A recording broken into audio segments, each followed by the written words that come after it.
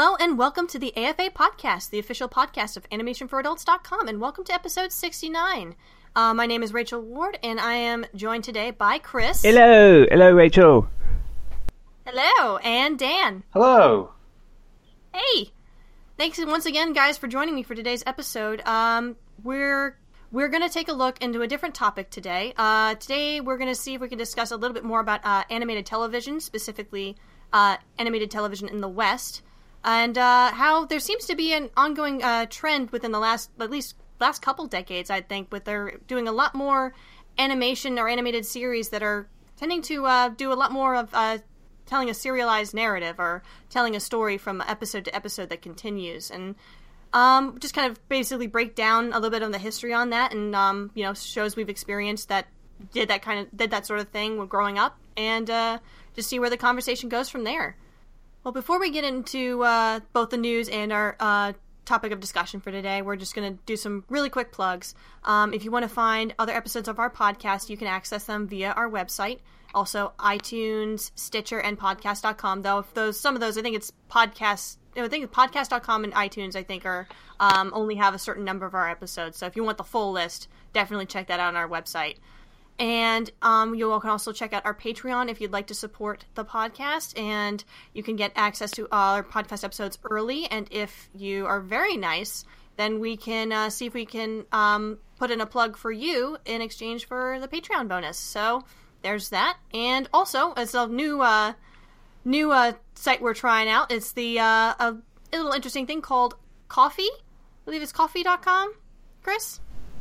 I think so. It's spelled Ko-fi, and you can buy us a virtual coffee to say thank you for the stuff we do for you. It's a way of showing your appreciation, like a virtual tip, and the idea is it's about the amount that you spend on a coffee. So yeah, which we'd always appreciate. So and also, as always, if there are any more than one though, just yep. to say, yeah.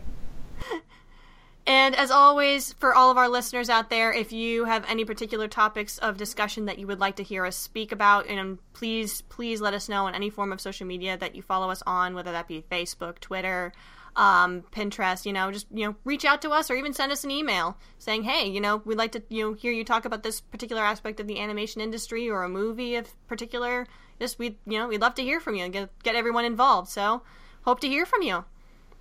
Okay, so let's go right into the news then, and I want to lead off with a rather big story that kind of broke relatively recently, and that is that they finally have confirmed that animation legend Hayao Miyazaki-san is indeed working on a brand new feature movie. I think they stated that he started working on this particular film in, I think it was June of last year, wasn't it? I think it was July. I think he proposed it in July. Mm-hmm. So he's probably really only just started on it. Yeah, and he's working. He's also working on Bodo the Caterpillar short as well. Why not? Why not work on two things at once? Yeah, I mean, considering how he was flirting with retiring from the job altogether. It's like go from possibly considering retirement once again to what? I'll work on a short and a feature film. Several places are still saying, the film is going to be Bodo the Caterpillar, but it's not. No, yeah. As of this point in time, there what exactly the feature film is going to be has not been officially stated by anyone lately, but we are going to keep an eye on see how that story develops. But just if you're a Miyazaki fan, just take comfort in knowing that A, we're getting a short, and B, we're going to be getting a new animated feature directed by him in the relative future. So stay glued to our website and for more details as they come out. Yeah, he said that he plans for it to be released around the 2020 Olympics if he doesn't die. Oh my goodness, really? Yeah. He's like in Miyazaki's like typical dry sense of humor that I don't think many people really get. I think lots of people think that he really is as grumpy and as despairing as his frankly sarcastic comments seem. but he said, yeah, if I don't die like making the film or the storyboards, let's have it out for the 2020 Olympics. You know what? I love, really. I mean, that's I think part of him probably thinks it's quite romantic, the idea of like dying whilst working on a film. Yeah. You gotta give him points for dedication. I saw this amazing cartoon someone had done with Miyazaki as a cat, and he's like, right, I'm retiring, and he's going out the door. He goes, no, come back in, I'm going to make one more. No, I'm retiring, I'm going out the door again. I'm going to make one more. We've got another idea. That's how it always goes. Are you sure you absolutely want to go outside and retire? So you're positive that you don't have one more in you, but apparently he has decided that yes, he does have another film in him, and you know what? Who is anyone to deny him from trying making one more animated movie? Because they're always amazing. I'll say this: it's been rumored for a while that he's wanted to make a Chambara film, like a good old fashioned, like Kurosawa style samurai movie. Oh my god! Oh my god! whether this idea is that or not is nobody knows, because Studio Ghibli are really good at, and Toshio Suzuki in particular, are really very very good at PR and saying great little sound bites to tease people and not give away much information. But I wouldn't be surprised if it was that. But it's fun to speculate. I think at this point in time, it's a fun thing to speculate and, kind of think, imagine what something like that, if, Miyazaki would go ahead and, make a film like that, what kind of stuff would be in it. But, again, we won't know for sure until they actually come out and say it, like, okay, this is what we're working on. Yeah. And they won't be able to do that at this point in time. Mm-hmm. The other idea that was being floated as well, I think this is around since before The Wind Rises, was Porco Rosso: The Last Sortie. Yeah, I thought you were going to say Porco Rosso sequel. Personally, I think that the themes that he was probably going to play with in that movie were in The Wind Rises, and also I remember in the in the documentary, The Kingdom of Dreams and Madness. He sort of made a really flippant comment about Porco Rosso. Someone was mentioning it, and he went, "Oh yeah, what a foolish film!" Like it was completely beneath him.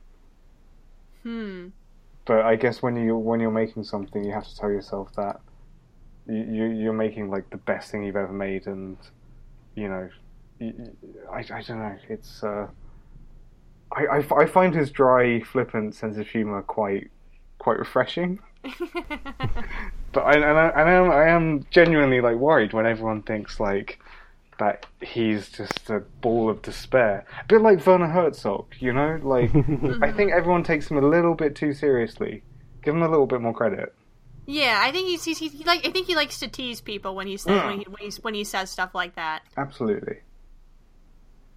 He's a very, very interesting man, and I'm looking forward to seeing, regardless of what it is, I'm looking forward to seeing what he's working on next. Maybe it'll be Kitten Bus the movie. Not Cat Bus, Kitten Bus. I like Kitten Bus. That. There was a Kitten Bus short. Yeah, Kitten Bus was a short at the Ghibli Museum. Mm-hmm. May and the Kitten Bus. May and the Kitten Bus, and there's a grandma bus, which is it's got 50 windows, and there's a big old cat face.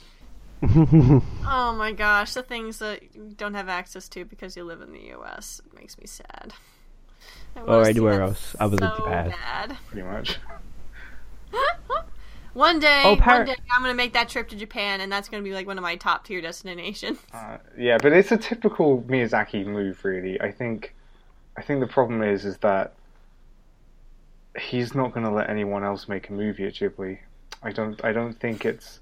I can't remember who it was. I think it was Mamoru Hosoda who said, "Oh, I get it now. Ghibli is a place to make Miyazaki movies." Right. I think I remember we talked about this when we were discussing. Really? Yeah. Well, there was a report that this has basically come about is because he didn't like seeing someone else making a movie at Ghibli when they were making Red Turtle. He's like, right, this isn't going to be the last movie made at Ghibli. Let me tell you. There was like some Oscars night about animation, wasn't there? And in it, Toshio Suzuki said that Miyazaki said that watching the dailies for the Red Turtle, he said that he was really interested in the film, but he said he could tell that he couldn't stand that someone else was making. He was making a film. Well, there's always, no matter what kind of director you are, it's like there's always a little bit of ego in there. Yeah, that's a good enough reason to want to make a film. Like I said, it's like who's if the man wants to make a movie, like go ahead and let him. Oh, and somewhat related, I guess, the Studio Ponok film had a new trailer this week. Oh, right, yeah. Sorry, jumping ahead a little bit. No, it's okay. Go ahead.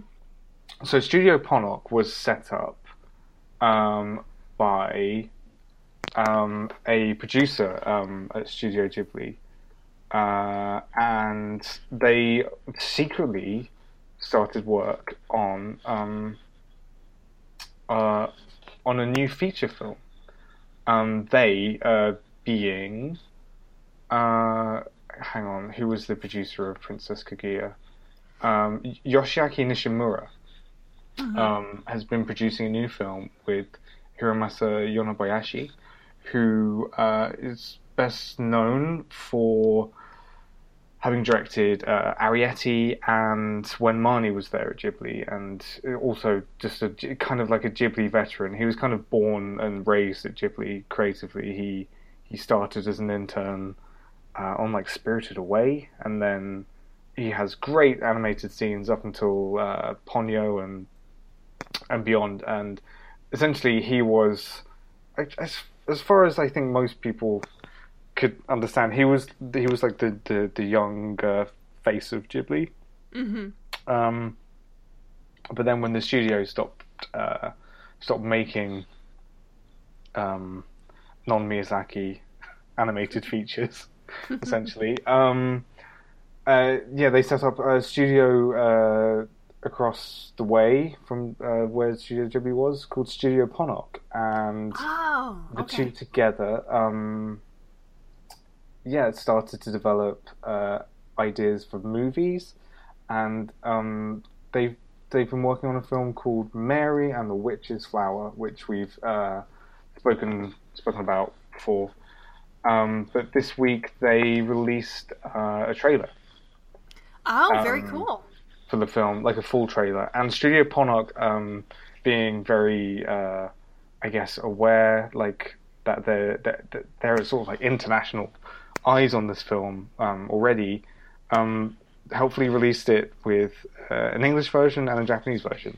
Oh, nice. I think that was the first teaser as well. Like before, I mean, now it's been picked up by Altitude for international rights, but from the off, they released an English language teaser when it was first announced. So they've been savvy. And it's based on a book written by Mary Stewart, who I guess is probably best known for having written The Moon Spinners, which was turned into a Disney movie. And I think, did she write The Borrowers as well? No, that's Mary Norton. So of course, but she's kind of I guess a lot of Miyazaki's work is kind of based on. He actually released this list of about 50 children's books which were formative and influential to his work, and I guess in the similar trend, but like lots of those books happen to be European fairy tales and European and lots of British children's literature in there, and that's I think why they've gone for for a similar sort of stock for this movie, basically. So it kind of feels, and then the trailer's been released and it looks really exciting, but you can see already it's a little bit of a what's the word? Like a cocktail of things which feel Ghibli-ish. Oh, okay, gotcha. Broomsticks, and it kind of feels quite House Moving Castle-y, but also, I guess, kicky, kind of like the European Ghibli sort of tradition. That's cool. Yeah, so I guess check that out if you're interested. But there's no. Yeah, we'll I will put it in the show notes. There's no news yet on a release date outside of Japan. Probably because part of the deal, I would assume, it kind of includes that delay as things sort of tend to. But we'll see. Yeah. But we're definitely getting the cinema in the UK, so that's good. Yay! Yeah. So you'll have to let me know how that is if and when it makes its way to the US as well. But if I it can't gets to you guys imagine it first, won't. I want you guys to tell me about it. I cannot imagine that it won't. G-Kids, I'll be all over that. Well, speaking of G-Kids, segue, there is another film that they've currently picked up that there is going to be getting a bit of a wider release. That's a film by Dash Shaw called My Entire High School is Sinking into the Sea. I think we brought this film up a couple times on some previous episodes of the podcast. And it's been officially announced that the G-Kids is picking up the movie, and it's going to be distributing it to a wider audience. And it's I think they have yet to announce specifically what theaters that they're going to be airing the movie. But I think they did confirm a date, didn't they? It's April 14th in the United States and Canada at this point. And we'd expect it to be their usual release platform, which is opens in New York and LA and maybe Vancouver or Toronto or something, and then over the course of next 2 or 3 months it opens in other places. Yeah, I like the way that they start with the big major locales for different theaters, and then they kind of just slowly kind of spread out a little bit to different ones and around the country. So it should be cool. And there's also a trailer available. Thing is, it's a very interesting animation style. I think this is probably the second time I talked about this, but it's a very different kind of animated film than I've ever seen before, and so I'm really interested to see if I have the opportunity to go see it, how the film is going to be handled with this particular animation style, and the setting itself, which is supposed to be a disaster film, I believe. Yes. It looks but cool. in high school. A disaster movie in high school. Oh boy. Shenanigans. Amazing cast. Oh no, yeah. Who are some of the names? Jason Rudolph. Jason Schwartzman, if I'm pronouncing that right. Yep. Reggie Watts and Lena Dunham. Yeah. Everyone's favorite. And Susan Sarandon as a badass dinner lady. Oh, cool. That's pretty good. Day in the States. Yeah. Yeah, this is definitely going to be a film to keep an eye on. So if you're interested in going to see it, just keep an eye on some news releases featured by G-Kids, and we'll be sure to once we get the press release of when which of the different theater locations are going to be, we'll be sure to put that up on the website. And one other thing I wanted to mention in terms of kickstarting projects, we have something else that's come out. I believe we mentioned this on the site previously. The Black Holes series. It was a short animation that I believe premiered in the Sundance Film Festival, and it was a proof of concept for a series. And now that they had a pretty good run in the Sundance Film Festival, they've now released the Kickstarter page in which to order to fund the rest of the series or the first season. But it's a really cool series. I mean, I love the animation style, and I believe the plot is. Let me see if I can give a brief synopsis here.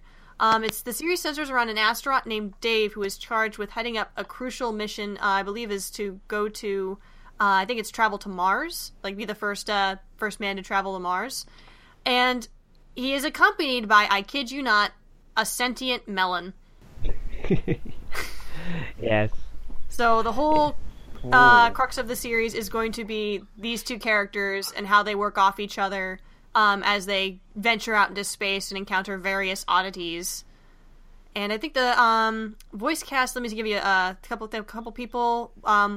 William Fichtner, Steve Little, and Conrad Vernon are a few names that have been cast as characters in this series. So if you're interested in checking this out, we're going to leave a link to the Kickstarter in the show notes. That comes with a...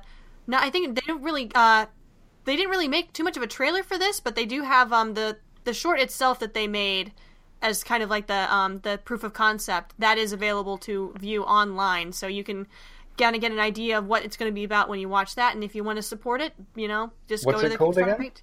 It's called Black Holes. Black Holes.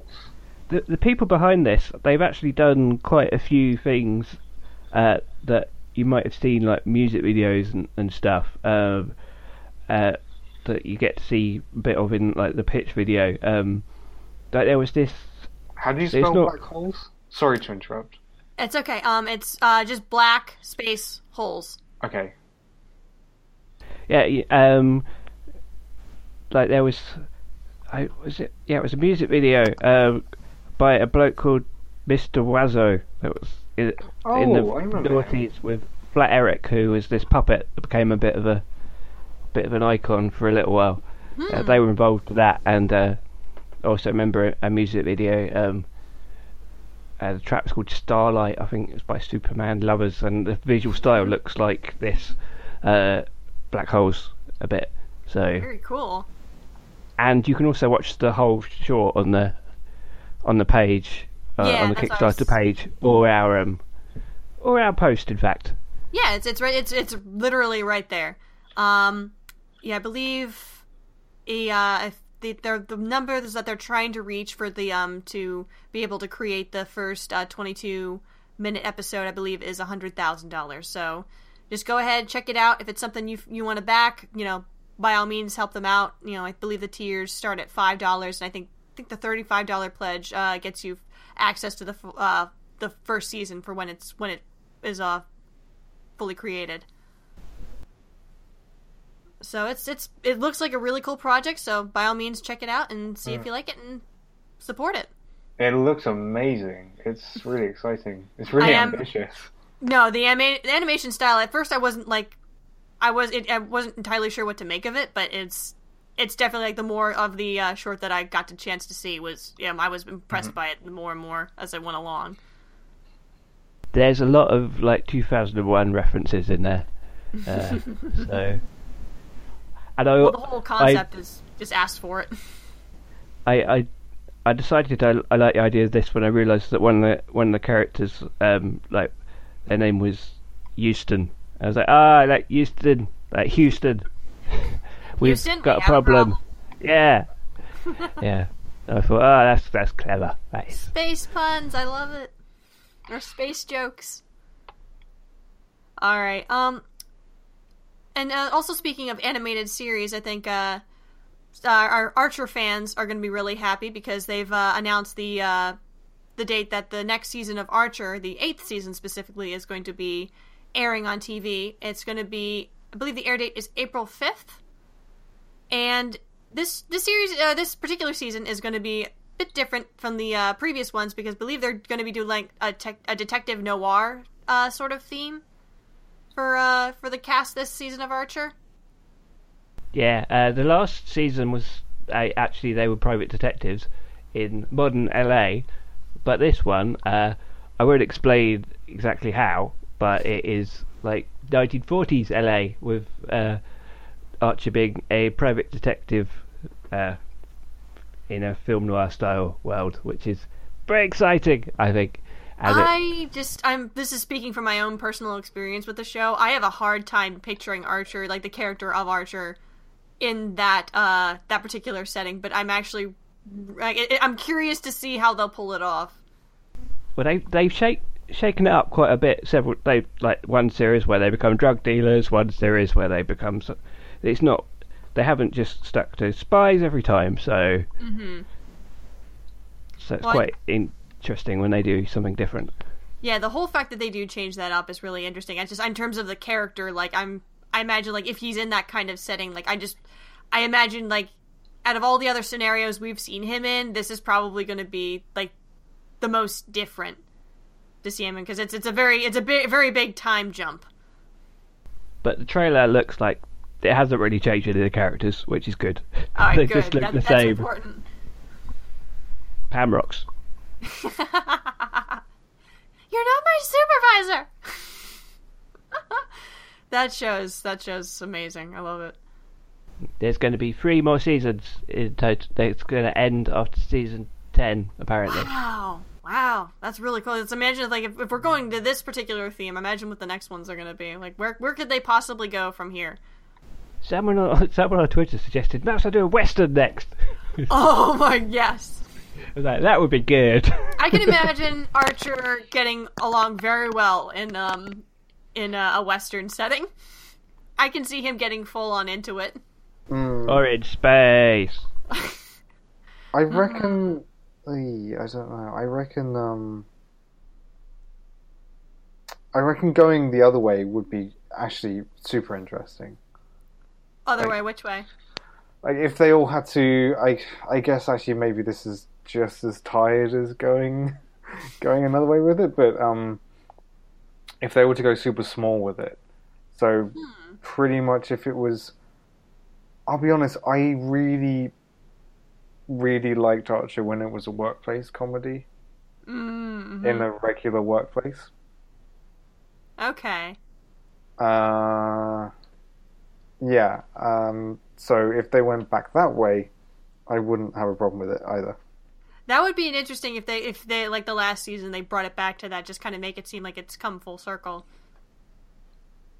But who knows? As long as they keep continuing to do a good job with that series, they can do whatever the heck they want with it. The last season they just work in an office. Okay, so one last bit of news before we move on to the main topic, and since Yvonne is unfortunately not here to do it herself, she's a very busy lady, so I'm going to make sure that I plug this for her. The next screening of Animation Nights New York is going to be taking place Wednesday, March 8th in the 180 Maiden Lane Seaport District in New York City. It's going to be starting at 8 p.m. Admission is free. So if you find yourself in the New York area and you're looking to have a good time, definitely give them a visit down at the Seaport, because, and I'm speaking from personal experience, having gone to their Best of Fest event. It is a grand old time. You get food and snacks, and you get to watch some amazing animation. So definitely check that out if you're going to be in the New York area around March 8th. And that is about it, unless anyone else has anything else to add before we jump into the main topic. Nope. No, nothing else? No other news stories? Okay. So, as I said at the start of the episode, one of the things we wanted to discuss today, or I wanted to kind of throw out to you guys in terms of discussion, because something we've been thinking about in terms of the trend with televised animation, at least in the West. It's ever since probably since the 80s into the 90s into the 2000s, there has been an interesting trend of adopting more of a narrative storytelling with animated television. So say you have a concept for a story, and then you go episode by episode, kind of telling little bits of the story as you go, kind of from start to finish. Whereas opposed to say back in when animated television was in its early, starting point, it was more say episodic. Like you would have an episode of characters, have a story of antics or cartoonish humor, or even just a little bit of a short, and then the episode would end, and then it would just by the time the next episode started, everything would be back to the status quo. And I just wanted to get put the question out to you guys in terms of with the fact that we've seen a lot more cartoons in our animated series, trying to see, it seems like they're trying to tell more of a narrative. So I guess really what I want to start off with asking, like, when did you first, like, say if we're watching, a show or a series and you first really noticed that, things would carry over from one episode to the next? Well, I don't know where I noticed it, but I think I could tell you pretty much where it started, the trend. Okay. And I know we're talking about Western, but it's a lot of it is influenced by anime, which had more of it, because, as you said, used to be more episodic, mainly because that was because of the requirements of the televisual landscape in the United States, where they just wanted to be able to show them in any order that they wanted. They didn't want to have to be told, you have to show this episode and then this episode. Right, yeah. Well, it was the nature of how TV used to work. Yeah. Yeah. But I think one of the big turning points was Robotech, which I never actually Right, yes, Robotech. saw at the time, but that was one of the first series that had serialized storytelling, because it came over from the Japanese perspective, and that is where a lot of people who saw it at the time said that's where they first, they thought it was revolutionary, because it was like, there's a full story, it carries through, and there are consequences, and like this character can die and then they're dead, or whatever. I don't know if that, yeah. No, yeah, it definitely had ongoing thing. There was other series too, but I think, yeah, you're right. Most of it did originally, I think, start with stuff that came from, like, say, Japan, because I remember my earliest memories of, like, as a kid when I'd be watching an animated show and kind of, like, putting, the pieces together, like, oh, that happened in a previous episode, this is continuing on. I think that was, in fact, when I was watching Voltron, and Voltron and Robotech were pretty much, like, in this, like, similar in the regards to the fact that they were taken from shows or series from another, from Japan, and they were kind of repurposed and re-edited into, for the, Western consumption, and just, which was, I know I've spoken about this before, but the whole, like, they take several series and kind of stitch them together, because I think they did that with Robotech just as much as they did with Voltron. Am I correct in saying that, or am I completely out of left field? Robotech was like 3 different series hacked together, like, that's what I thought, completely unrelated stories, because they wanted to get the 100 episodes for syndication or something. So they just went, these 3 unrelated stories are the same show. An anime critic, well, as in a critic of anime, would say, yeah, that's not surprising since they all look the same. I've never seen Robotech, actually, because when I first heard about it, the snooty elitist teenager that I was went, well, let me seek out the Macross, and I started watching Macross, and I realized it was probably a product of its time a little bit, dated a little bit, and I kind of never caught it. Have you seen Robotech, Chris? I've seen a little bit, and again, I was also watching it way after the time, and it is very much a product of its time, but that made me love it. Like all the synthesizers and everything, I was going, yes! Synthesizer soundtrack. Nothing beats a good old anime synth score. And like all the corny voiceovers and everything, it was like, this is proper old school. Yeah. They did obviously. I could see why, it's obviously better to have it if they'd done it more faithful, but it was quite fun. I would guess, like, the only precedent that that exists in at least in the US at the time was probably in comics. Is that right? Yeah. Because throughout,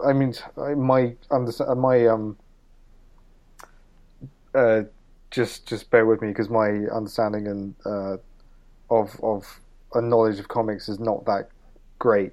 That's but okay. It's my understanding that in the 60s and 70s, stories were slowly becoming more serialized as more avid and regular readers were reading series.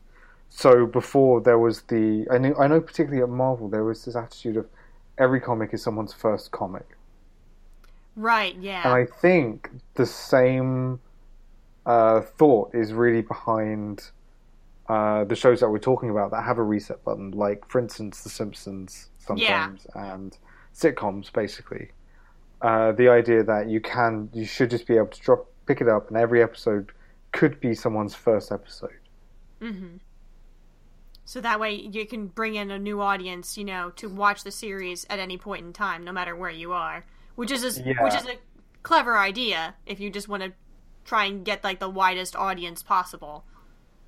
Yeah, sure, and also it's kind of how I think it worked well, because you were able to gently serialize whilst also keeping the idea that it should be someone's first comic.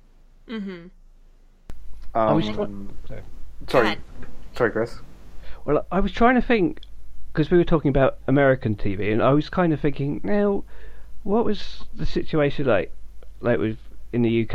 And I was thinking, that was going to be my next question, actually. Can I think of, because basically all the like British animation, like watching early growing up, I'm thinking, oh, they're all sort of episodic as well. But then I was thinking, there was things like Mysterious Cities of Gold and Ulysses and stuff, and again they were Japanese co-productions or whatever and things like Dogtanian and stuff. They were generally Japanese European co-productions, so they weren't coming from America, and they had serialized stories. Mm-hmm. And then like in the 90s, things like Animals Farming Wood, which we've mentioned before, that was a serialized and I still story. Love to this day, as no matter how dark it got. Serialized, terribly depressing story that makes you sad, but the story. It had its happy moments too, but there was just so many layers of reality in that show that just came out of flipping nowhere. That at least you wouldn't think by looking at the box cover as a kid of like 7 or 8 years old, and then you put on the VHS tape, and it's like, oh, these hedgehogs got run over. Oh, glorious! That's horrifying.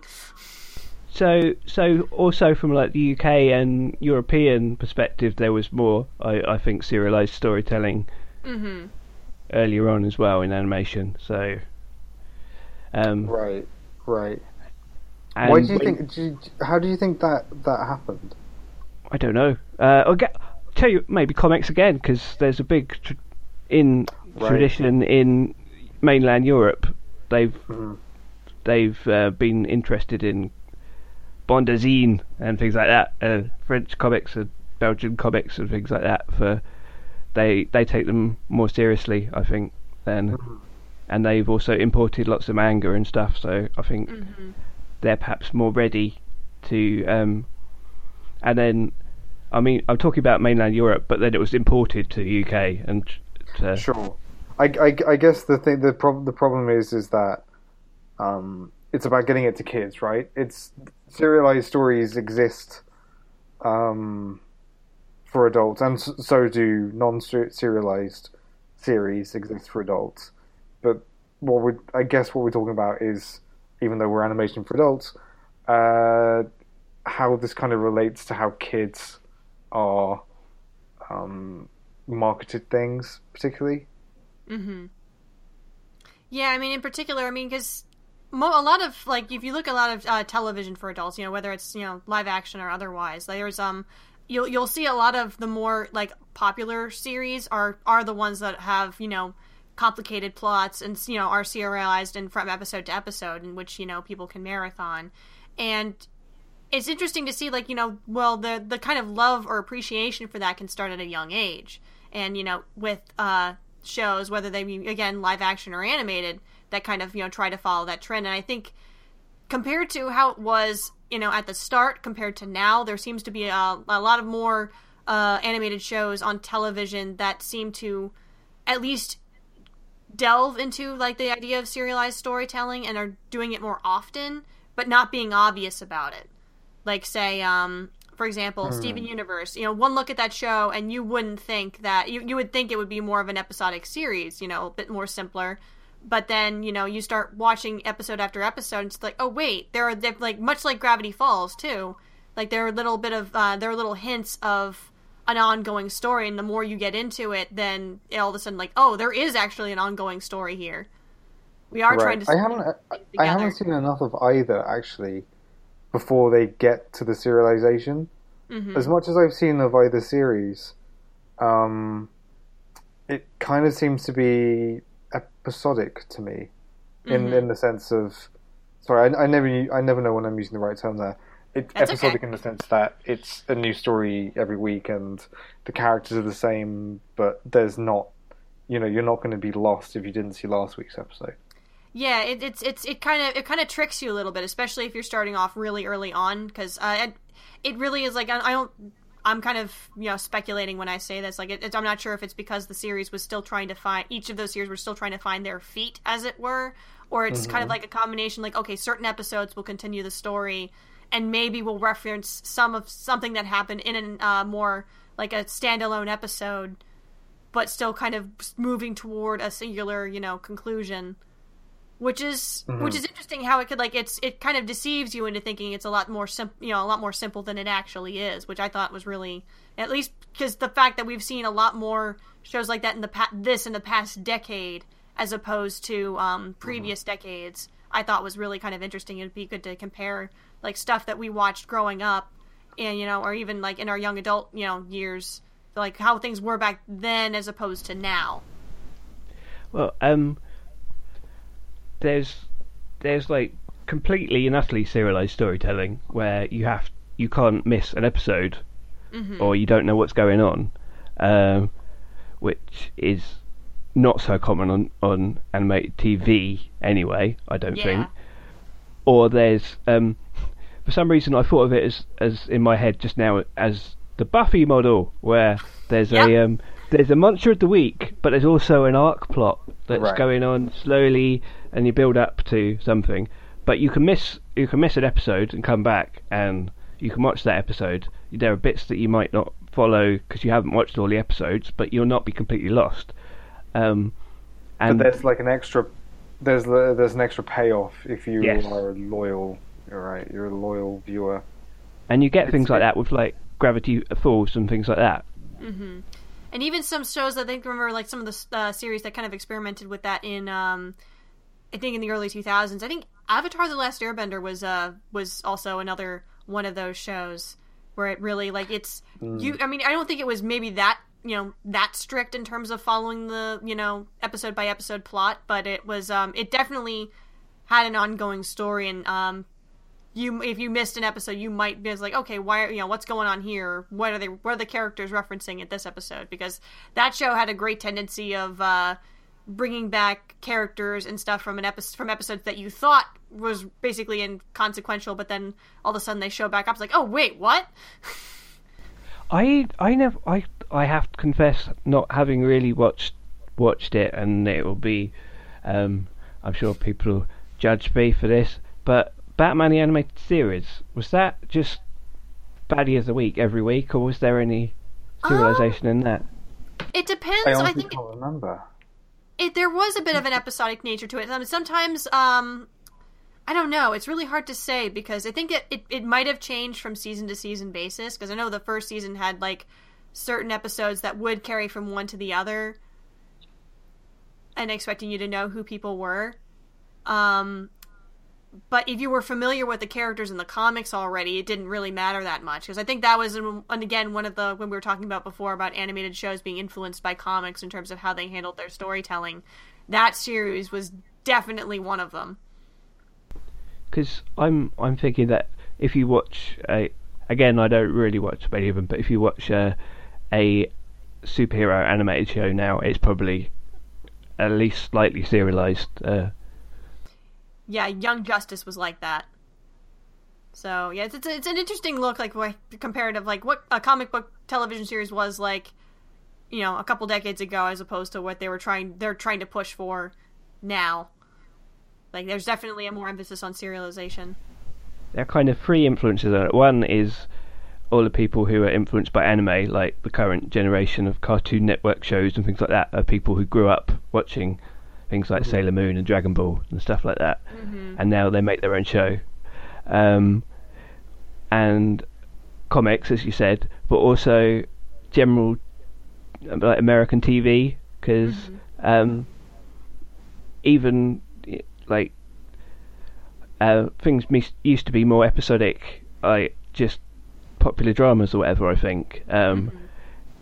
But like sort of in the early 2000s, like late 90s, that's when you started to get more serialized things like 24 wouldn't have Sopranos. Yeah. One. When people started to see, I mean, take TV a little bit more seriously, and The Wire. There was a lot of talk. Do you remember of it's like a novel. Yeah, that's what I was thinking when you said The Wire. When I said The Wire, I'm thinking that's where I went to. It's almost shows like that you can't. TV. It's like you're reading a book. It's so intellectual, Chris. It's such an intellectual experience. It's like you're not even not doing anything and just watching TV. It's like you're reading a book. No, there's a distinct difference, but I can understand the comparison. No, I know. That's what people said, specifically with The Wire. It was like, no, you just watch one, and whatever. You have to keep going with it, because it's like getting into the novel, and you have to keep going into the next chapter. Yeah, so I think that probably influenced as well, like the change in TV as well. Yeah, and then also, you're probably going to get onto this, Chris, but also what I think the biggest change, more than that trend, was how we now consume stuff, where the idea of schedules are like almost completely personalized. Where we get onto the Netflix area of things. Yeah, I was moving that direction. Well, before then, I think there was you probably can't really forget like the DVD things. Yeah. So DVD the idea of DVD box sets, the idea of binge watching, watching and being able to catch up with things. So there was the idea of catching up. People would catch up with a TV show rather than go, oh, I missed that, I'm not into it, or I guess, which is probably not to be underestimated either, was the audience's demand previously of being able to watch any episode that they wanted, and being able to dip in and say, do I have to watch all of them to understand it, or can I just watch it? Because a lot of TV is still like that, actually. Yeah. All the detective dramas and everything. Yeah. You go, oh no, I haven't watched all the other 56 seasons of CSI. I can't get what's going on. Yeah, so I guess that leads us into what we were kind of going into before. Like, do you think that the new episodes, like the personalized kind of like releases for like television, or even just when you have stuff on Netflix, like you think that's affected even more of a demand for like serialized storytelling and animation? As I mean, we've got stuff that Voltron is one of the big ones I know that just hit, and then also I think the latest How to Train Your Dragon's also in a similar vein, like and Troll Hunters too. Like that's like basically almost all the big releases for DreamWorks have kind of followed that like that particular method. Do you think that's like the tip of the iceberg, or? Yeah, well, it's partly because of how that you're not just going to stumble on an episode in the middle of the season, unless it does then get shown on TV, I suppose. Oh, so it kind of thinking almost cynically about it, like from a marketing point of view, it kind of requires an investment on part of the audience, right?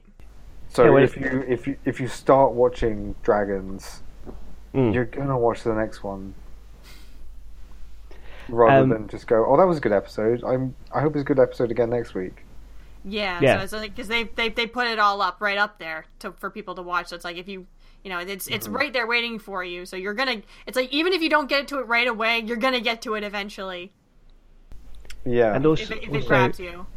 So with the adult stuff, like BoJack Horseman is definitely something that benefits from a serialized storyline, even though again, it's got episodic stories, but it's as a whole is what makes it so special. I think that's a brilliant example of what. So it's my understanding that Disney kind of really want to do that, and Cartoon Network want to do that with. That's their goal with, for instance, Gravity Falls. So pretty much what we were saying before. If you catch one, it's fine. It makes sense. But if you invest, like the Buffy model, like the BoJack Horseman model, in watching the full season, you get a lot more out of it. More media for your money, as it were.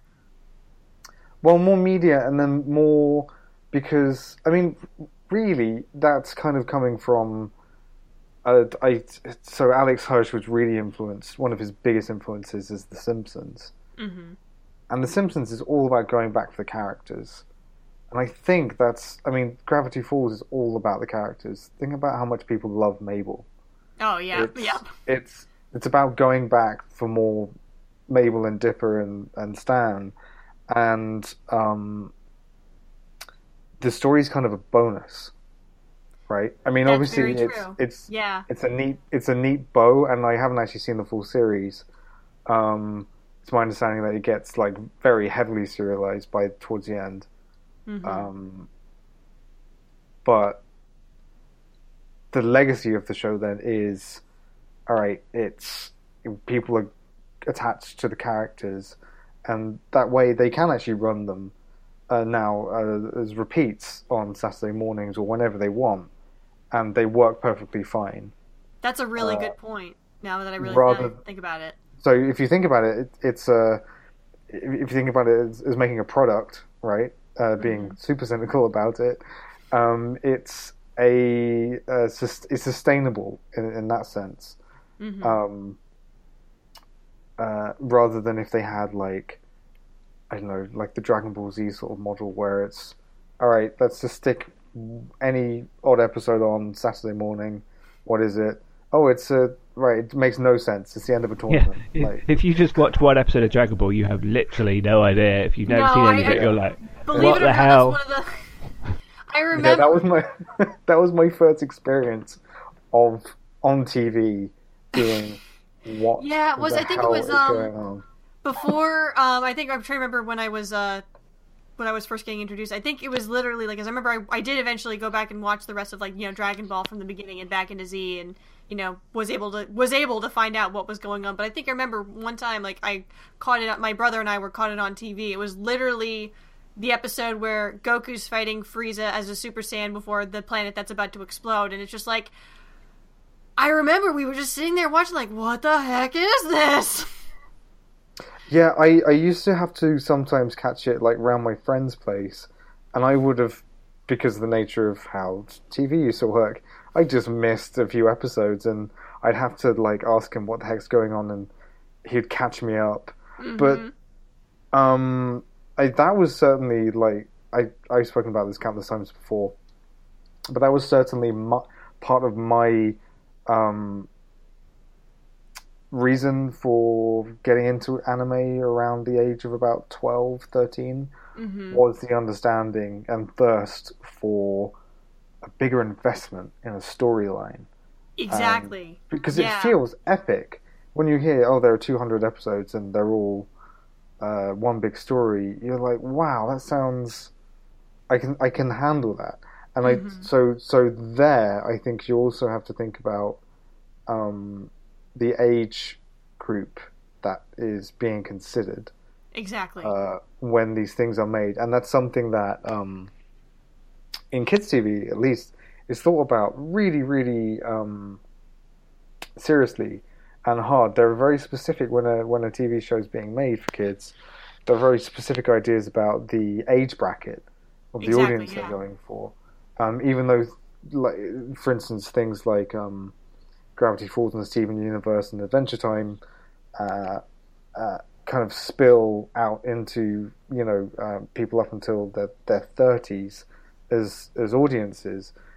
The core audience that is considered is probably something like 7 to 12, right? Yeah. That's the general target audience for that kind of programming. So when they're making it, they have to think, is this gonna work for a 7-year-old as much as it will a 12-year-old? Mm-hmm. Which is a real challenging thing to do, and I think that's a big age gap. But there between kids from age 7 to age 12, their interests and interest in the kids of that age can shift just within a few years. Yeah, absolutely. And the other thing, like the tricky thing as well about it is like people, because kids are people. No two kids kind of consume things in the same way. Mm-hmm. So, I have some little cousins, and they don't really pay much attention to if they're watching the first episode of something. Even though it's on Netflix, it's just, well, that's the show I want to watch, and they click the face of the character on the Netflix, poster that pops up, and whatever episode happens to be the last one that they were halfway through, they just start watching it. Because it doesn't really occur to them that it's like a novel or anything like that. Okay. So they're kind of working with a wider audience than you might expect, perhaps. Mm-hmm. I'm really jumping all over the place here, but just whatever's coming in my head. An interesting example in, again, going back into adult animation is with South Park, because that was always incredibly episodic, and in more recent seasons they started doing serialized storytelling. Right, I believe you brought this up. I think might have been in one of our previous episodes, but yeah, go ahead. They've done like whole season length story. They'll still have. This is the plot of this episode, but just for this episode. But there is definitely serialized elements, and it builds up to something. And that's an interesting thing to do when you've been running for like nearly 20 years or 20 years or whatever it is. Yeah, like all of a sudden just go. Yeah. It'd be like if Simpsons suddenly went, actually, this season, The Simpsons is going to be one storyline. Well, I guess The Simpsons actually kind of was a little bit revolutionary. Well, not revolutionary for itself, I suppose. In the Who Shot Mr. Burns thing. Yeah. Between, was it seasons 4 and 5? Or 5 no and idea. 6? So, and I remember, I seem to remember that there was once a 2-parter episode of the Rugrats. Yeah, I forget which one that was. I can't remember, but there was, I'm pretty sure, to be continued. There are things that happen in The Simpsons that happen, like characters die and they're dead. Oh yeah, like it's a bit like a soap opera, I guess, in that sense. But it's not vital that you're following it like that. I think Futurama the same way. I'm just making sure, because I only saw a few episodes of Futurama as opposed to like as much of The Simpsons. Yeah, Futurama. So by and large, it was like The Simpsons. It was episode by episode, a new story. But they tended, I think, towards the end, they started to do. I don't know what the word is. The finales and premieres felt different. Mm-hmm. And certainly by the weird 4th season, was that the one that was on Comedy Central and was like weirdly adult? Was it? Maybe that was the one that was actually movies that was like split into. No, there was one that was movies that was split, and then there was also another entire 4th season. I think there was a couple more seasons on Comedy Central before it's recancelled. Right, I cannot freaking remember, man. Okay, Okay, well that makes sense. So I remember there was always like a sort of excitement around a to be continued. Like, oh, Yeah. Yeah, especially like even if a series wasn't full on like serialized, like there would always be like sometimes if they wanted to change things up, they could always throw in a 2-parter episode. Yeah, and if there's something I think that audiences on a like kind of basic level crave and understand is the what's gonna happen next. Mm-hmm. It's the so the you hook, can do that moment the hook, to moment, as it were. Yeah, you can do that moment to moment, and you can do that to across a whole story, across a season, across multiple seasons, and I think that's really what. But personally, I think that's what Netflix kind of taps into is like people kind of and just binging in general. People talk about it as like an addictive thing. Mm-hmm. You know, when you hear about someone getting to Game of Thrones, they say, "Oh, I watched like 2 seasons in a weekend and I didn't sleep, but it was great." It's this really addictive sense of like, what's gonna happen next, sort of thing going on. Do you know what, Rachel? You're probably the expert on this because I haven't seen Troll Hunters or the new Voltron series, or anything kind of in the realm that we're talking about. Is it completely serialized in the way that, say, I guess, Dragon Ball is? It is really hard to. What I've tend to notice with a lot of different shows, especially Voltron, I did definitely say because that was made by the same people who did who worked heavily on Avatar: The Last Airbender and Legend of Korra.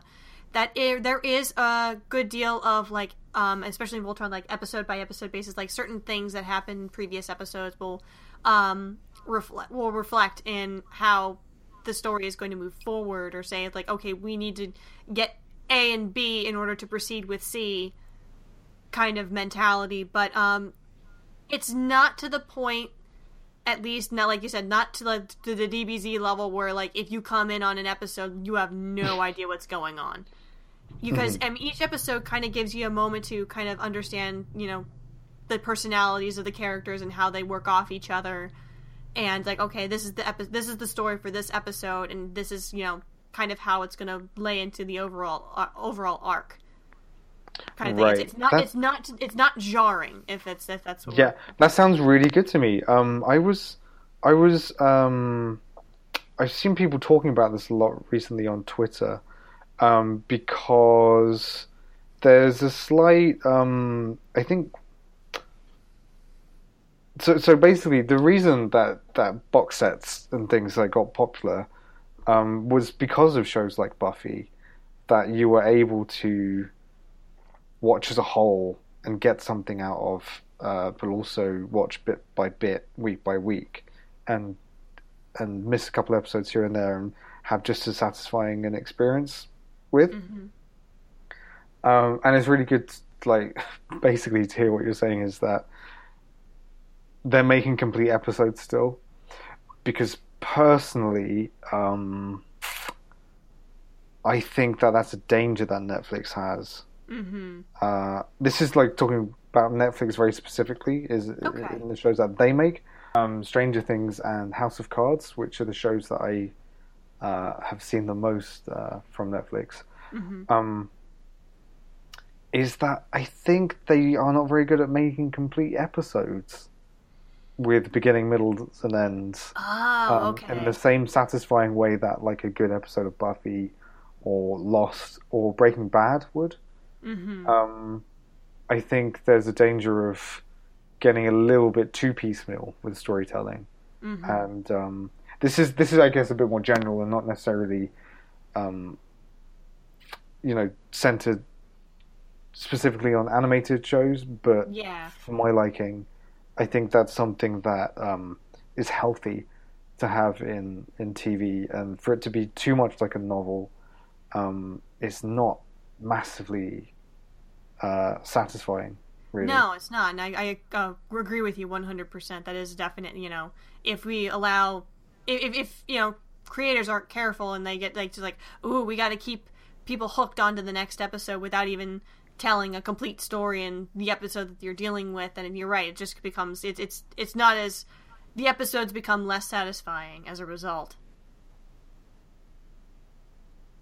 Yeah. I guess it's like the harshest criticism I could give of something like Stranger Things is it's about 3 episodes of a good story with a lot of filler and wheel spinning and making it look like something's going to happen and then it not actually happening and it adding up to running time but not really story.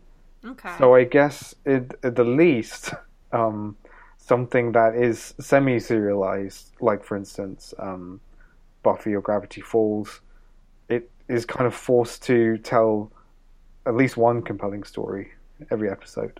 Mm-hmm.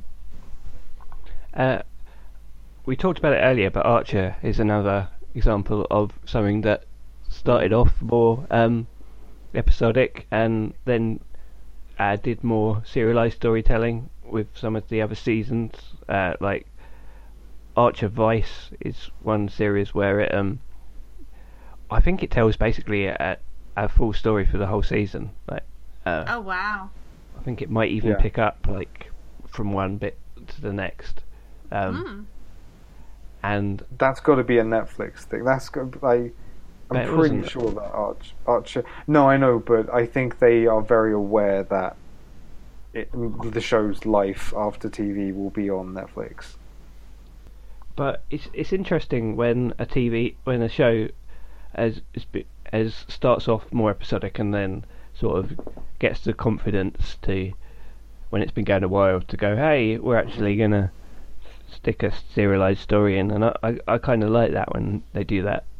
Yeah, because I think at that point they know if people, if it's been around that long, then people should know who know the characters and know that they've been through a bunch of different situations. Like, okay, now we're going to try and find a story that maybe either challenges the characters in a certain way or puts them, it's to see a different side of the characters that we've gotten to know and love for years, and kind of try to put them in a new light that maybe audiences hadn't seen before. Mm-hmm. And you can't do that without consequences. You can't do that without the trust of the audience, and I think it's when an audience, like I was saying, like really begins to attach themselves to characters, you can start to tell stories about their lives with consequence. I always remember that was a real pull for me with particularly manga and anime stories was, and I wasn't getting it so much out of animated shows and particularly comics made in pretty much in the US, was the idea of consequence. Like, if something happens, it could stay happened. Yeah, exactly. Right? Rather than like we're saying, like the reset button. Mm-hmm. Do you know, there's a really bizarre time when that hit me when I was first getting into manga as a youth, when I was reading Ranma 1/2 or Ranma half, or however you say it. Yeah. Like I think it was like in the second volume, one of the main characters got a haircut. She had long hair to start off with, and then she had I think there was an accident where her hair got accidentally cut off, so then she got a haircut, and it stayed like that for the rest of the series. And it was just like, whoa, things change. Things actually change in this. Yeah, and long hair again in the next episode. Yeah. I wonder if that doesn't have something to do with, like psychologically, how you come to accept change and not repetition as you get older. Mm-hmm. It can't be a coincidence. I don't think that. No. I mean, just here, like that we all kind of recognize that thirst at a particular age for stories with consequences and change and things that stick, and stay changed. Yeah, I think there's definitely a particular age, but I'm sure it's different for every kid. Where you do kind of have that aha moment, and you want to see more of it because that those kind of stories challenge you. It challenges your perception of how, like, okay, something happened, this is the consequence of it, and now the characters have to live with said consequences, and then that's the kind of thing you watch. It's like, oh, they gotta live with those consequences. How are they going to go about dealing with said consequences? And you want to, kids get really invested in that because it kind of, I guess put their own emotional investment. Like, okay, if something like that were to happen to me, how would I react? Kind of thing. Kind of applying what they're watching to, like, okay, like I said, makes them think. And maybe not in, depending on the show, maybe not, like, too terribly hard. It depends on, like, what the show is, kind of demanding of them to kind of come to terms with. And, again, how, their age and how, their perception of the world, depends on, goes from household to household. But it's interesting to think about. Because really young kids just want to watch the same thing again and again. Mm-hmm. That's kind of what I'm. Yeah, what you're getting at. That's exactly what I'm saying. Yeah, is they literally want to watch the same episode. Safe. Yeah, they want. My nephew wants to watch the particular episode of Bing that he wants to watch again because I want to watch the car. Is it the one where Bing wets the bed? No, that's the only one I've seen. That's the only one I've seen. Right. Yeah, I think there's a big part of that, and the problem that spoilers. I guess people haven't seen that one. Sorry, I've seen a lot of Big. So they can still be spoilers in a non-serialized show. Apparently. Yeah, apparently. But also, I guess the tricky thing that we're getting at is that all kids are different, but around the age of, I guess, I'm just estimating here from, I guess conservatively 8 until 14. Mm-hmm. It's anyone's game how adult or how mature or what a kid's taste is like, and that's not even counting,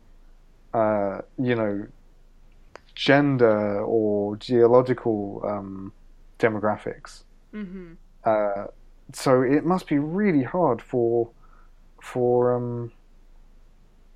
people making shows to decide on that risk, because it is a risk, and you run the risk of alienating a good like sometimes up to 60% of your audience if you screw up on serialization.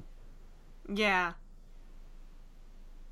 But that being said, I was into Dragon Ball since the age of probably 9, 10. Mm-hmm. Probably 10, I guess. And I kind of got what the deal was pretty quickly, that there were things that I'd missed.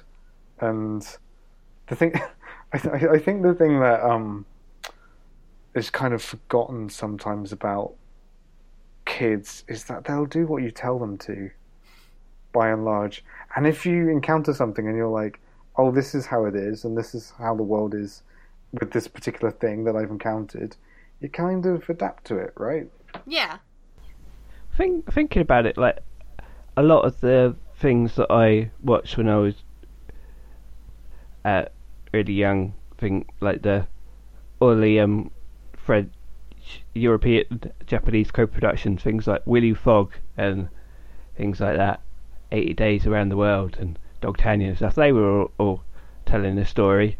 So I never saw any of those. Nah, youngster. No. I know, I completely missed them. I missed out on Lost Cities of Gold. I feel particularly sore about that. Aww. Yeah, it's a good one.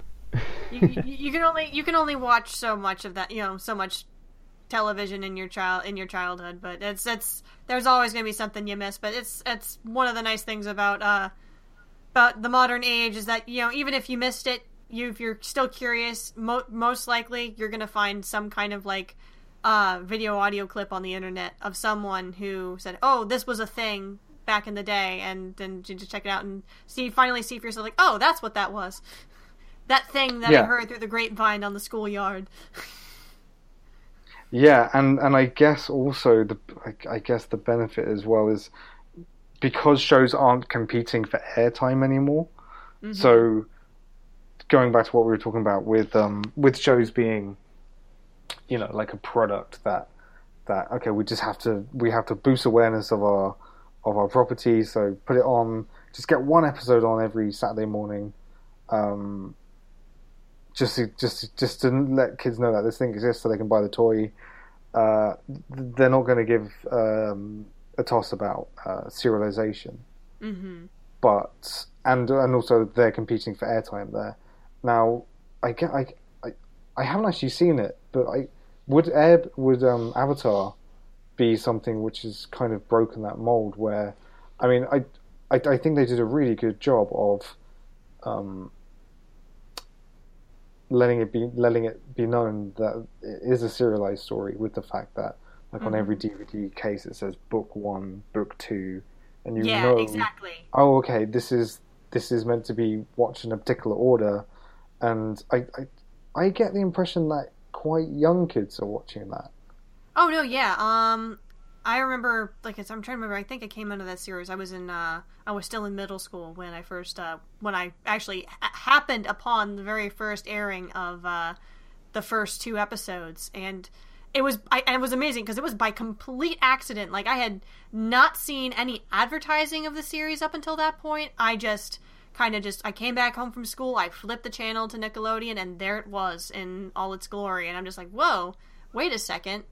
Because it literally opens up with kind of giving you the where the series starts, like in terms of the story, like what's happened in this strange new world, and just kind of kicks off with saying, okay, there's this legend of this ancient powerful being called the Avatar that's reincarnated every different like life cycle, and from there it goes from there, and like you said, it starts with chapters like this is book 1 and book 2 and book 3 as the series goes on, and with different kind of chapters telling that particular story of that particular arc.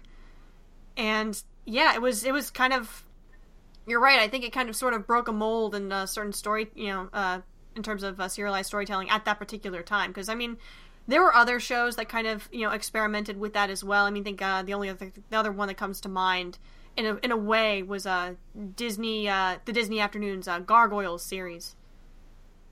Did something like it was, not exactly of a similar nature, because it didn't have okay, this is where you are in the story, but it tried to tell an ongoing narrative. Wasn't the 90s X-Men cartoon? Wasn't that serialized? I think that, okay, yeah, that came into my mind when we were talking about comic books. I think that they used to do like 3-parters or pretty something. much. Yeah, pretty much in the style of old comic books. They would do a couple of 2-parters, like a finale kind of thing, but then they would also just have standalone episodes. But they would also, but kind of cleverly using loyalty viewing. They would play off like old comic books would on, the return of Doc Ock and the return, and you'd be like, oh, there's either, and then if you had missed the first one, you're like, oh, well, this is exciting because apparently they face off before, so there must still be some beef. Yeah, so that would have to, you would have to track down the episode where it's like, oh, where did this conflict start? Yeah, I guess it's what The Simpsons did with Sideshow Bob. Right? It's just like, he's back. You gotta step on some rakes. Yeah, and I guess, adults love repetition then as much as kids, because look at all the movies being made. And the thing there that's changed for audiences and people like marketing and releasing the shows is choice. You can choose whether you want to watch 20 in a row or just 2, or even 1. And before, you didn't have that choice. Mm-hmm. And I think the idea of choice is a really interesting one, considering programming and versus how it used to be and how it is now. Mm-hmm. Personally, I'm beginning to worry that, and this is just like, I guess, internet wide, and people have spoken about it before, and we have certainly in terms of like a bubble. Mm-hmm. You know, like the bubble that you find yourself in is ideas that you repeat back to the world and you want repeated back at you. And as such, with people watching less and less TV, like more and more people in their 20s are like, oh, I don't have a TV, I don't watch TV. Mm-hmm. They absolutely watch TV shows, but they don't watch TV. Yes. So you're not getting things which you wouldn't usually. You're not getting things that are kind of outside of your expectations and obvious tastes. It's like you said, it's more of a bubble. Kind of like you just stay in your own personal bubble than being forced to see something that maybe doesn't entirely click with you, but you could learn to like if you really went out, thought outside the box of what you personally cared for. Yeah, I think so. I think what I'm saying is there's maybe, this is not to get too what's the word, red pill about it. There's an illusion of choice. There's an illusion of free will and choice around programming and stuff. I don't think we've gotten quite to that level yet, but it's like it's like with every like kind of science fiction or like in terms of speculation, there's always a danger. There's always like if we become people can become too reliant on certain aspects of technology and something. And so, it's interesting. It's interesting to think about. It's important to think about. If we could basically sum it up, would we agree that the moving towards serialized storytelling is a positive thing in animation generally? I think it's an important one, at least in the aspect of the whole, like when we were talking about, having those kind of stories, presented to, at least, in animated, television and cartoons, presenting it at a certain age range to help challenge them or help to, make them think about, in terms of like, the scope of the story and the characters, like what could happen in terms of, how would that, how do I apply that to what's going on in my life in a certain way. I like that aspect of serialized storytelling. Yeah, I think for me it's just choice and variety, and giving your audience kind of the choice to decide how old they are, rather than that being dictated to them. If I was to put myself in a kid's shoes, maybe from a 10-year-old to a 14-year-old, I suppose, I'd want the choice of whether I'm watching SpongeBob or Avatar or Naruto or Gravity Falls or I think for me that's the thing is just there being variety. There are always going to be shows which are just 11-minute episodic things such as Gumball or and there's absolutely room for that sort of thing still. So I don't think it's a matter of it being phased out. It's just a matter of it probably being more common. Mm-hmm. Exactly. It definitely allows you to tell, I think, bigger stories. Obviously, that's kind of the point. Yeah, but we can more interesting story, and not just in children's animation, but also like when we were talking about South Park and things like that. I think it's a good thing. Yeah, it added a new layer to even adult comedy series as well, which is good, and especially for shows like South Park and Archer and Simpsons and what have you, whatever kind of animation comes down the line, in years to come. It's definitely something to keep in mind and appreciate. Yeah, I think if BoJack Horseman had just been an episodic on TV every week show, it wouldn't have been quite as special as it is. So. Mm-hmm.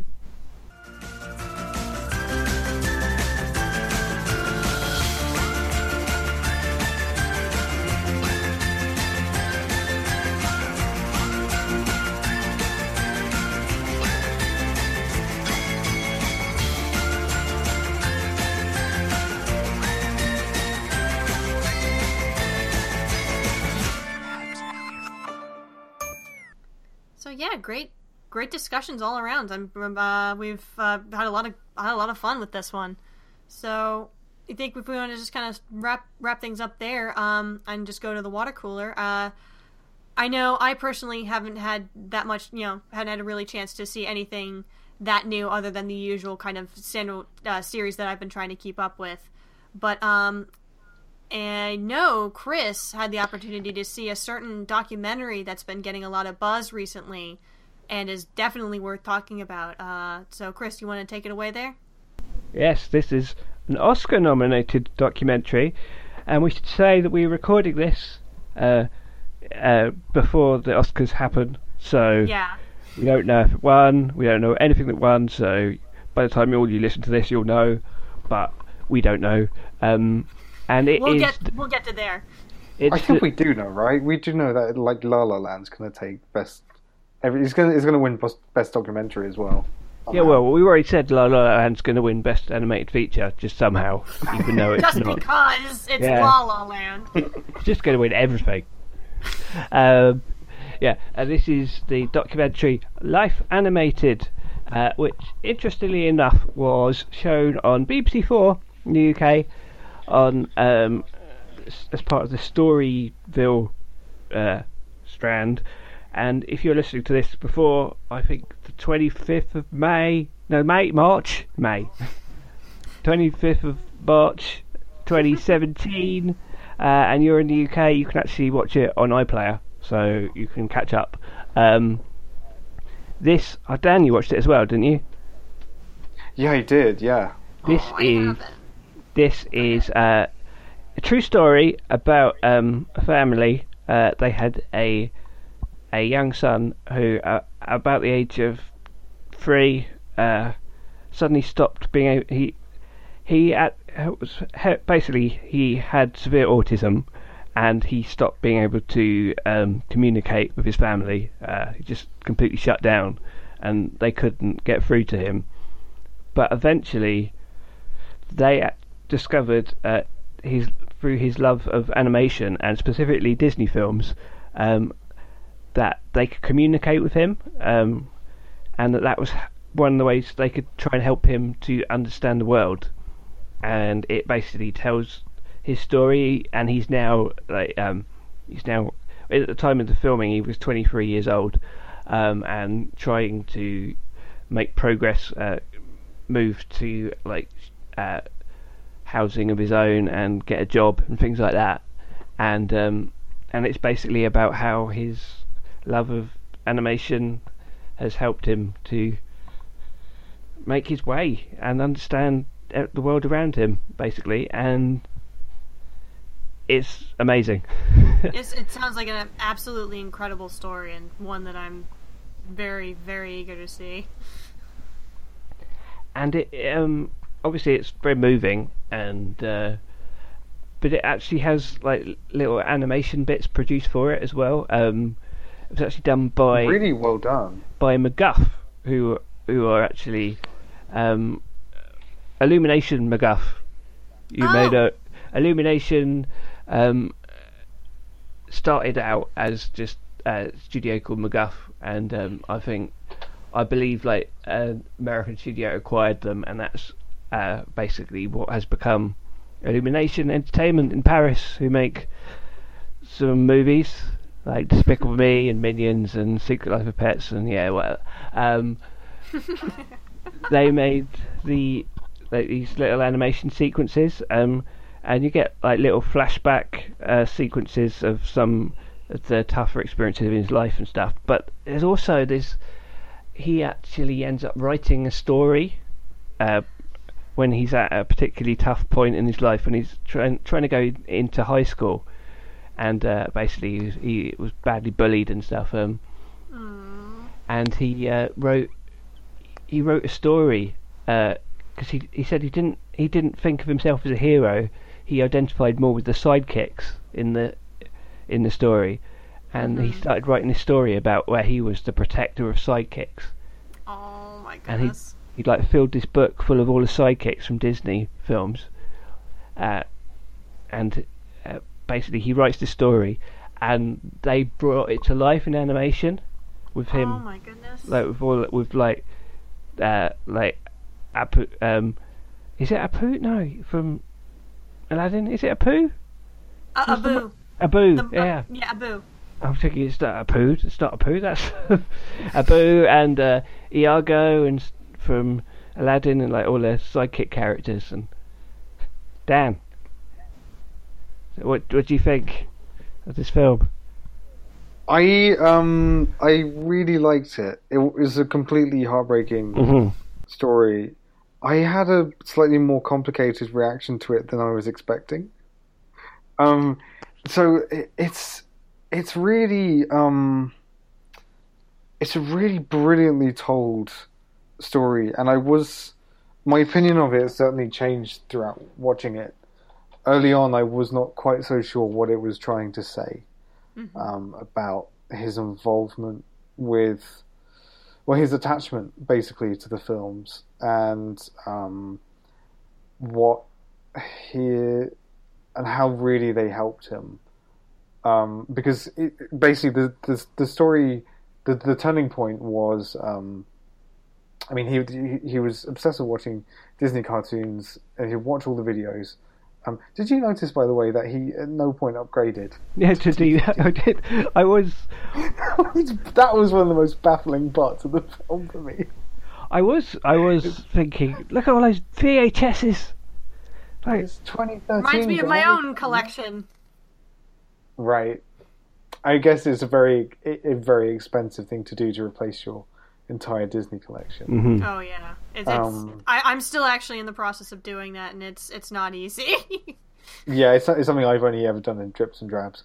But basically, it's about how he's essentially made mute by his autism around, like you're saying, Chris, around the age of 3, and his parents and his brother struggled to get anything out of him, and his parents were very loving, and they had one child, his older brother, who does not have autism. And my personal reaction to it was, through no fault of their own, really, and also to do with the understanding of what autism is and how to live with it and how to allow entire families to cope with it has come leaps and bounds, thankfully, since in the last even like 10 years, but certainly 20 years. And my reaction to it was that there was a misunderstanding to just how amazing his story was, only in the sense that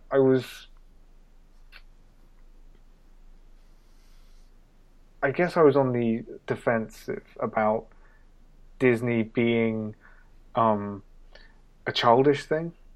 Mm-hmm. And I was worried at the start of the film that the way they were talking about his attachment to these films was something was something childish, and there is certainly a degree to which that's the case. With, actually, like we were saying before about the idea of safe repetition, and it being like a comfort blanket, you knowing what's going to happen. But and the turning point story, not to give too much away, is when his dad, in a moment of complete hope and I don't know what, attempts to communicate with this guy. So what's he called? Iago. I've forgotten his name. No. The boy. Oh my goodness, the boy, Owen. the man in the film. Oh. Owen. Yeah. Attempts to communicate with Owen using the voice of Iago, and Owen then begins to respond to his father for the first time in years using Jafar's dialogue.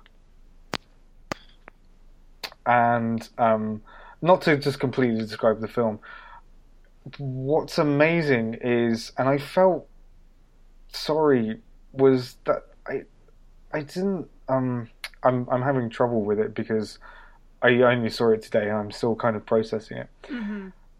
I felt very sorry for Owen because I felt that there was a misunderstanding to how creative his response was to all of these films. He was talking about them purely in terms of obviously relating them to his own life and experiences and seeing characters behave and understanding to a degree, I think, understanding human behavior from the films.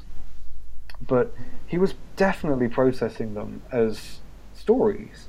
Mm-hmm. And I felt sorry for the fact that I'm not sure if I was projecting anything, I probably was, but that his father didn't understand just how creative he was.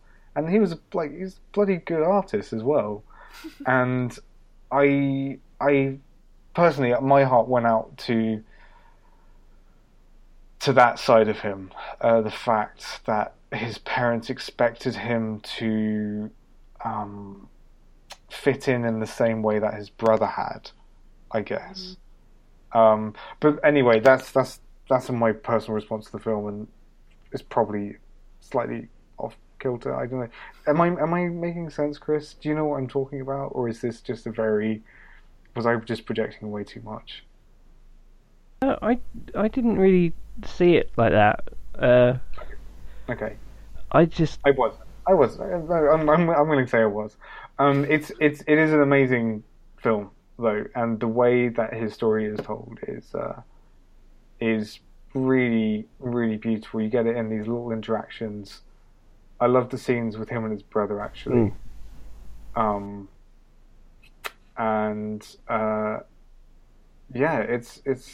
It's amazing, and the ending of the film, which I'm absolutely not going to spoil, is incredible. Well, what I find really beautiful and moving about it is basically how his entire family, as they discovered that that's the way to communicate with him, they can throw out dialogue from the films and things, and and if he throws out a line, they'll be able to say one back. Because they know that's his passion, and it's the way that they broke through to him. They've adopted the passion as well, that they watch the films and they know. Oh yeah, absolutely. And there's a scene where there are a couple of scenes where he starts singing lines from Beauty and the Beast song, and his parents follow. And it's not like I can't remember what song it is from Beauty and the Beast.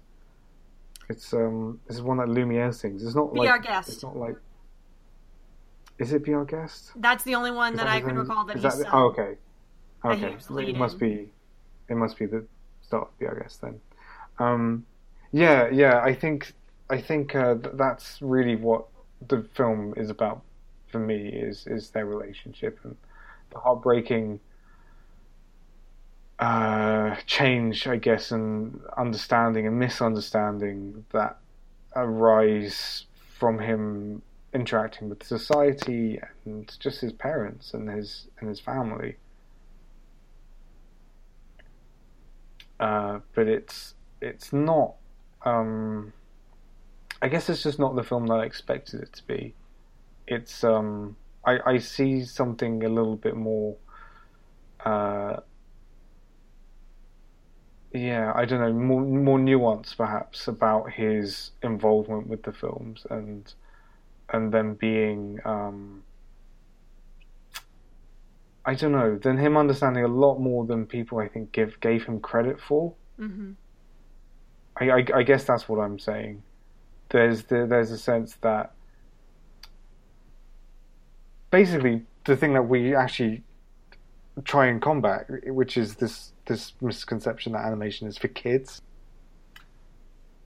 Just for me personally, apart from a few aspects of Disney films, which I guess don't get into harder parts of adult life, particularly,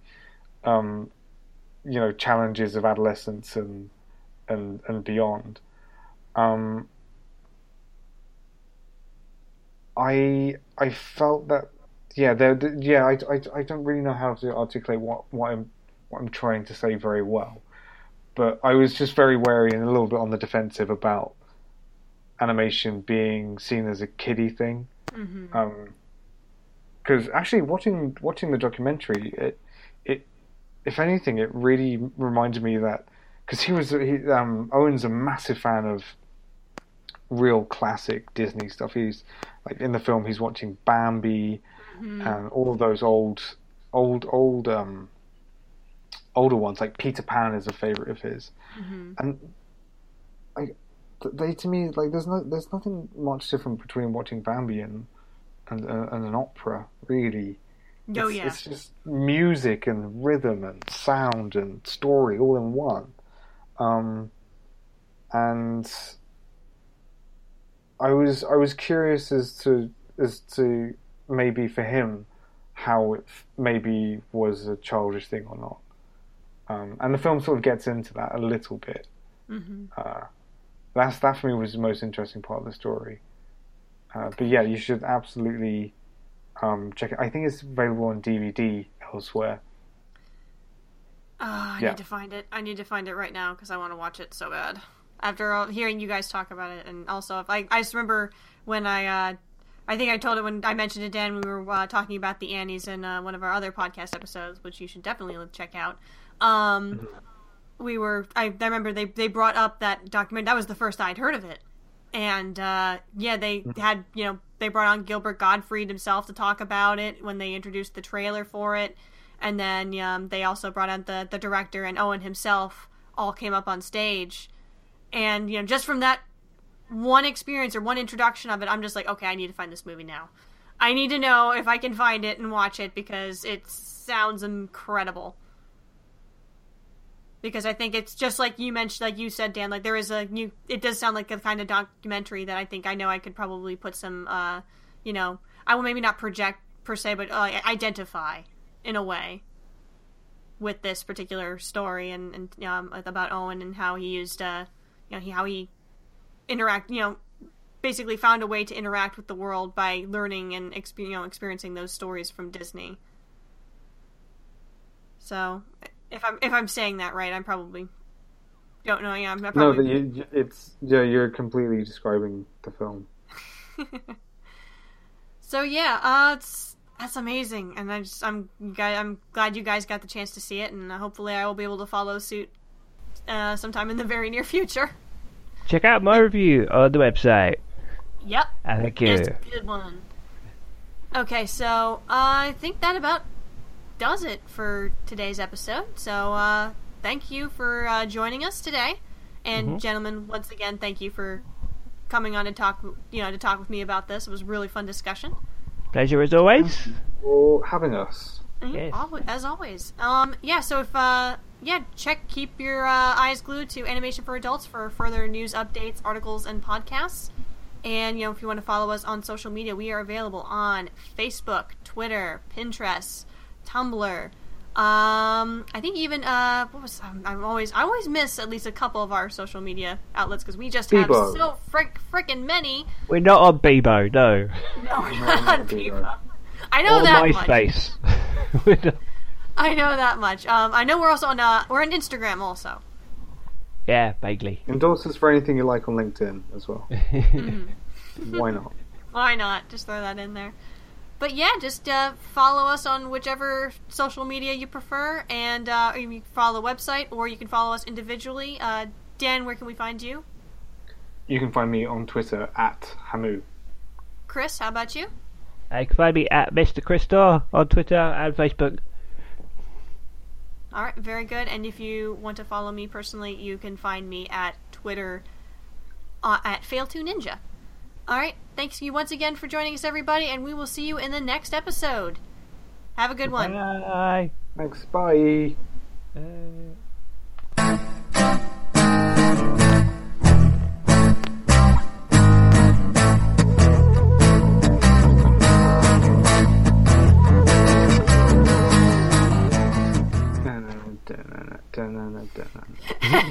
then there's the outtakey bit. Yay! Where it talks about shoving vegetables where they shouldn't be. I don't know if we've said any outtake. We haven't had any real outtakes this week. I'm not that sure. One. The one we just had just now. That's it. Well, what about me screaming during the intro? That was a pretty good one. I did like the sudden panic. Sandcaster, why? I was a little bit heartbroken that you cut the thing out of the last episode, Chris. What one? The insert vegetable hair. Insert vegetable hair. It was the outtake. Oh, really? Yeah. Oh, Post-credit. Post-credit outtake. Sausage. Yeah. I didn't listen that far. Okay.